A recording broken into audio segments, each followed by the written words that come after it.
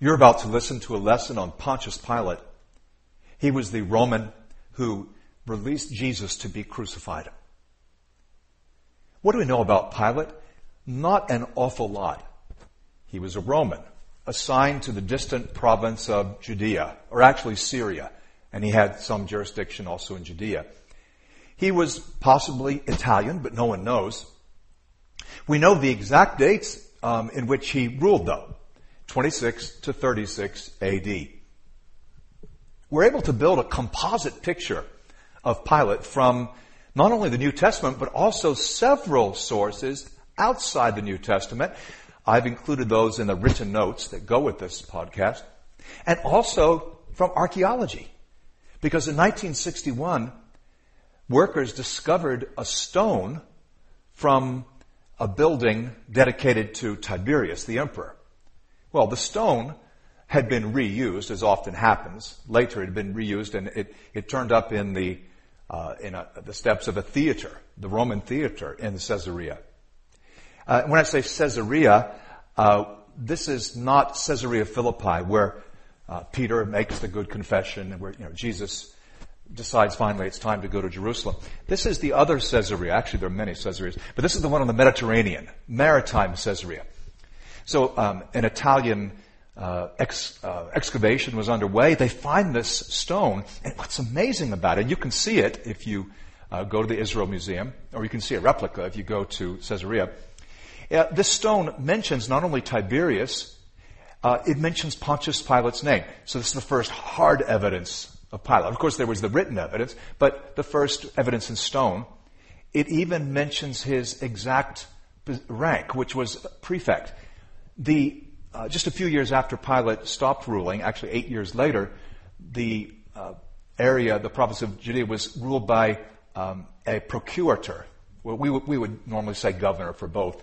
But the technical word is prefect, and that's exactly what we find in the scriptures, thus showing their accuracy. Anyway, that amazing find was found in 1961.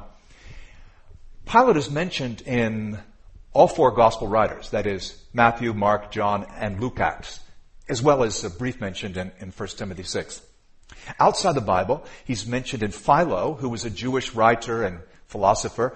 He's mentioned especially in Josephus, who was a Jewish statesman. He was the governor of Galilee, in fact, who defected to the Romans in the war in the 60s and prophesied that Vespasian would become emperor, the one who started the war, who invaded after all the uprisings in 66 AD. Josephus actually was adopted by the Roman emperor later on. Amazing. That's why we call him Josephus instead of Joseph, or Joseph. So Josephus is a valuable source for understanding the history of the Jews, the Jewish war, customs, and so forth. So we have the two Jewish writers, Philo and Josephus, and we have Tacitus, the Roman, who refers to Christianity and to Pontius Pilate in his annals. And all these sources are from around the year 100 AD, thus very early, extremely valuable.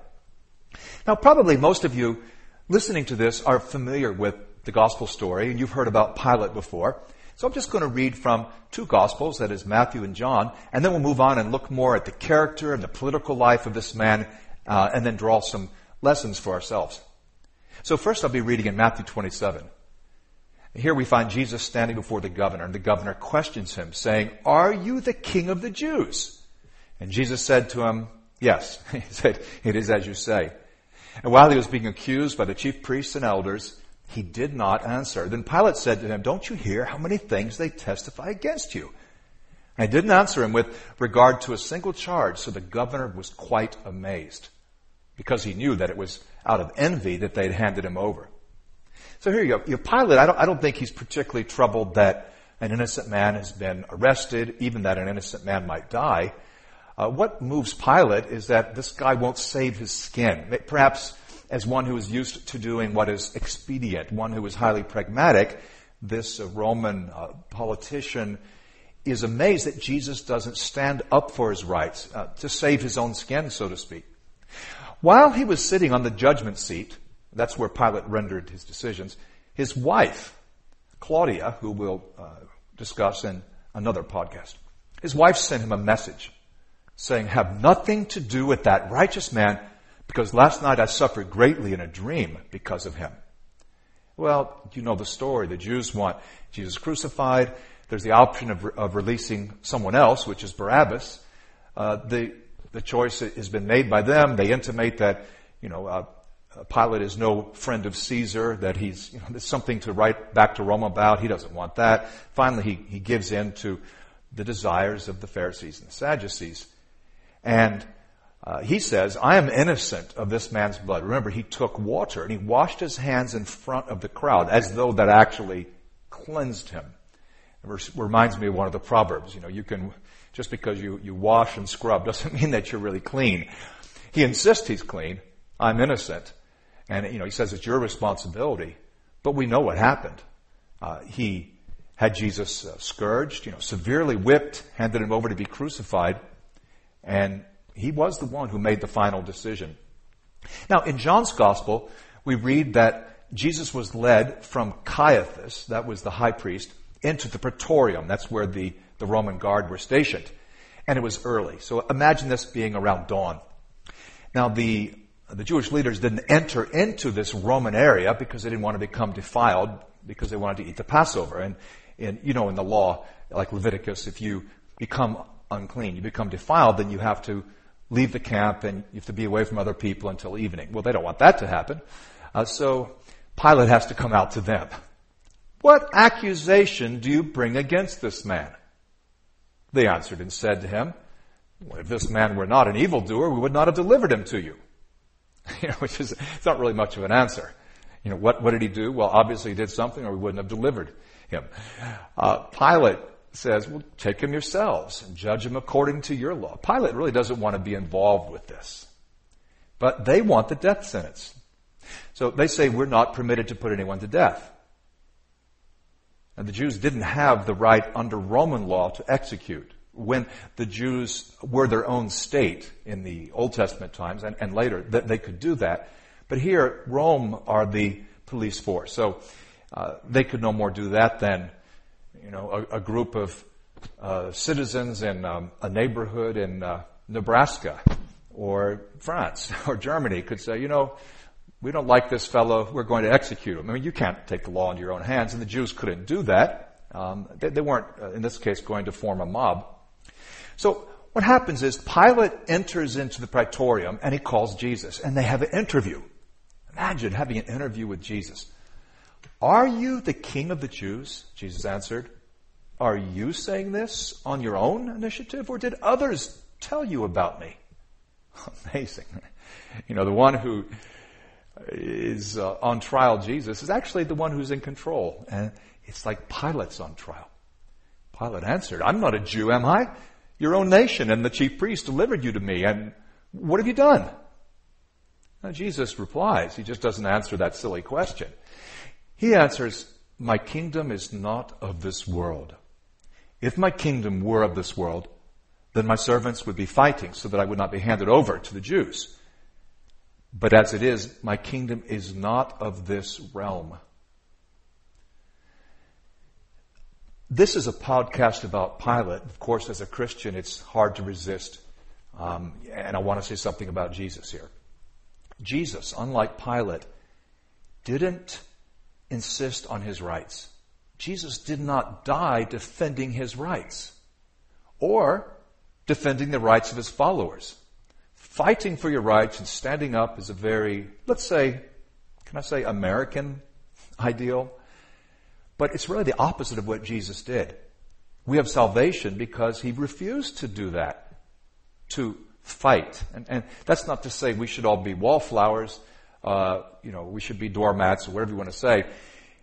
But I think we need to understand that there's a drastic difference between the attitude of the world and that of Christ. The spirit of the one who forfeited his rights, as like in Philippians 2, and those who, like Pilate, worship power or don't want to upset the apple cart.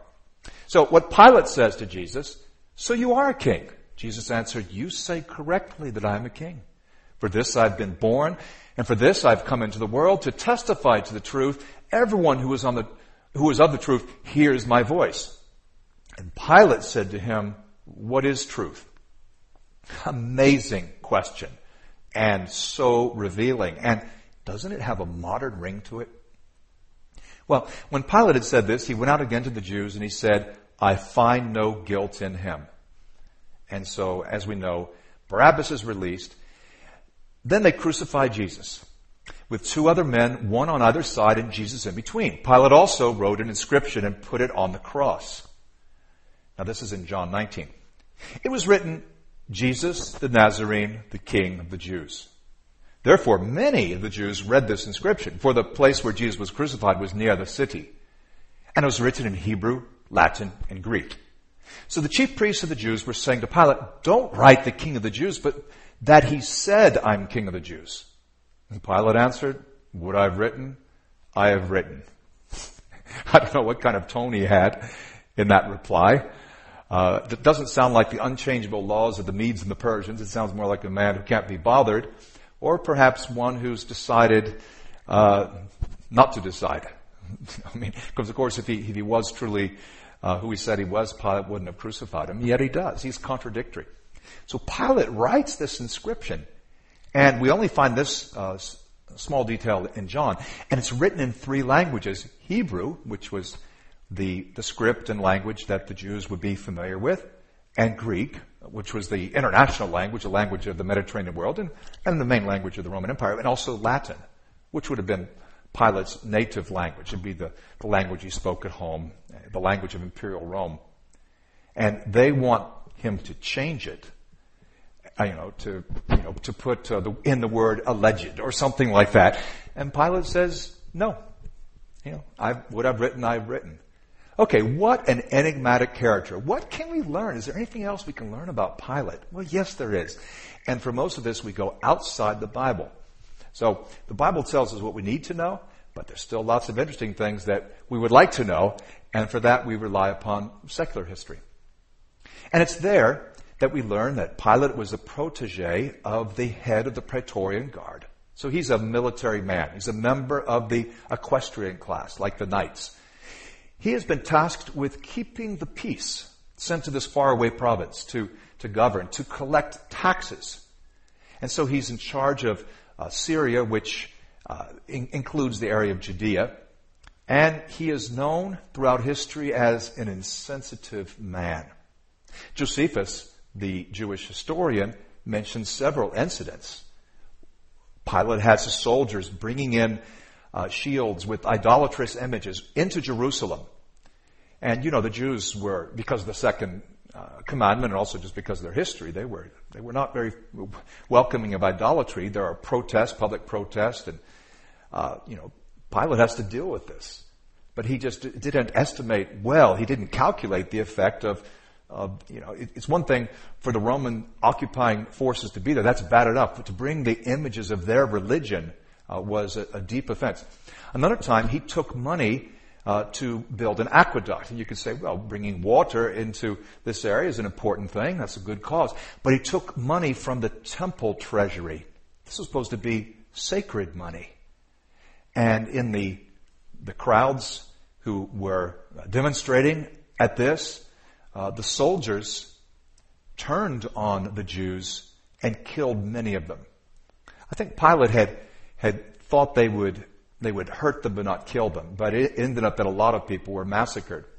There was another incident when the Samaritans were going up to Mount Gerizim. The Jews had Mount Zion in Jerusalem. The Samaritans worshipped at Mount Gerizim, and one of their leaders or prophets was claiming that he found some items that went back to Moses himself, and so they're going to go on a mini pilgrimage up Mount Gerizim. But as they were all meeting and preparing to go up, Pilate had them massacred. Well, that was the last straw. He's called back to Rome, but by the time he gets there, the emperor has died. The emperor Tiberius is dead. He dies in 37 AD. So Pilate leaves Judea in 36. He gets back in 37. And that's really all we know. I mean, there's a later legend that the next emperor, Caligula, ordered Pilate to commit suicide. But that story is very late, and I don't know that we can trust that. So when we read in Luke 13:1, remember what Jesus said about repentance. Do we think that the Jews were somehow less righteous, those who were killed by the tower falling on them, or those who were murdered by Pilate. They were offering sacrifices, and Pilate mixed their blood with the sacrifice blood. That is, they were butchered, at the altar. That does resonate with the portrait we have of Pilate, particularly from Josephus and Philo. What about his character? Well, he is a politician, but let's not be anachronistic. We could be reading modern notions of politics into him that wouldn't quite be right. I mean, he's playing the system. I think the Romans, there was a set course of advancement, and probably to get to the next step, he had to take this post in Judea. But he wasn't one who was wooing voters. There's no democracy. The emperor is the one who could remove Pilate. The Jews don't take a popular vote and say, boo, down with you, you're out. So politician, but not in the sense of modern days. It's funny because I'm recording this lesson and it's just 2 days before an American presidential election. It's so easy to read the ancient history, and without being aware of our bias, we're projecting or retrojecting modern ideas into the text, and that's just wrong. Pilate was a Roman. Romans were known for being practical, for doing what was expedient. The problem is when you value that over humans or human life. Still, Pilate seems to have been in two minds about how to deal with Jesus. And so I would say a picture emerges of a man who's unsure how to conduct himself. How far should I go?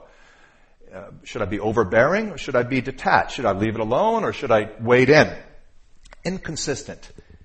He's certainly insensitive to those among whom he lived, those he was supposed to be governing over, as the examples we just discussed illustrate. And eventually, as I said, he's called back to Rome. There are charges of bribery and execution without trial, and he's in trouble. We don't know how it ended, but we know he's in trouble.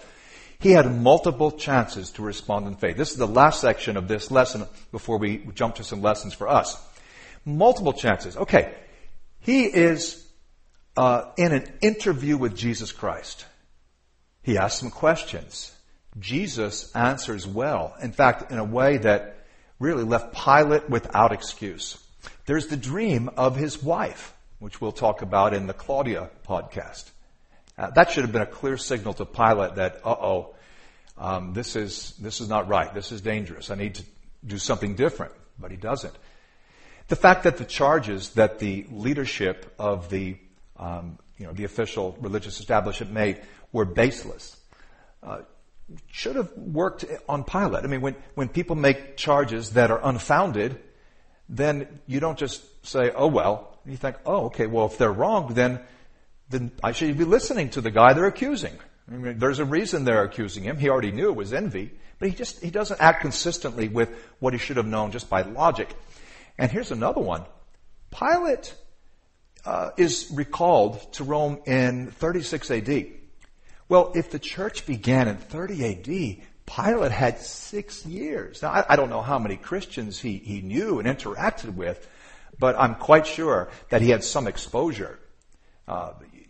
He normally lived in Caesarea, up in the Mediterranean, in the let's say the dangerous times, the high holiday times like Passover. Then he would come down to Jerusalem and he would reside there.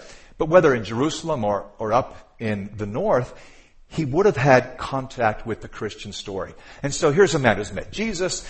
God has tried to get his attention through a dream that his wife had.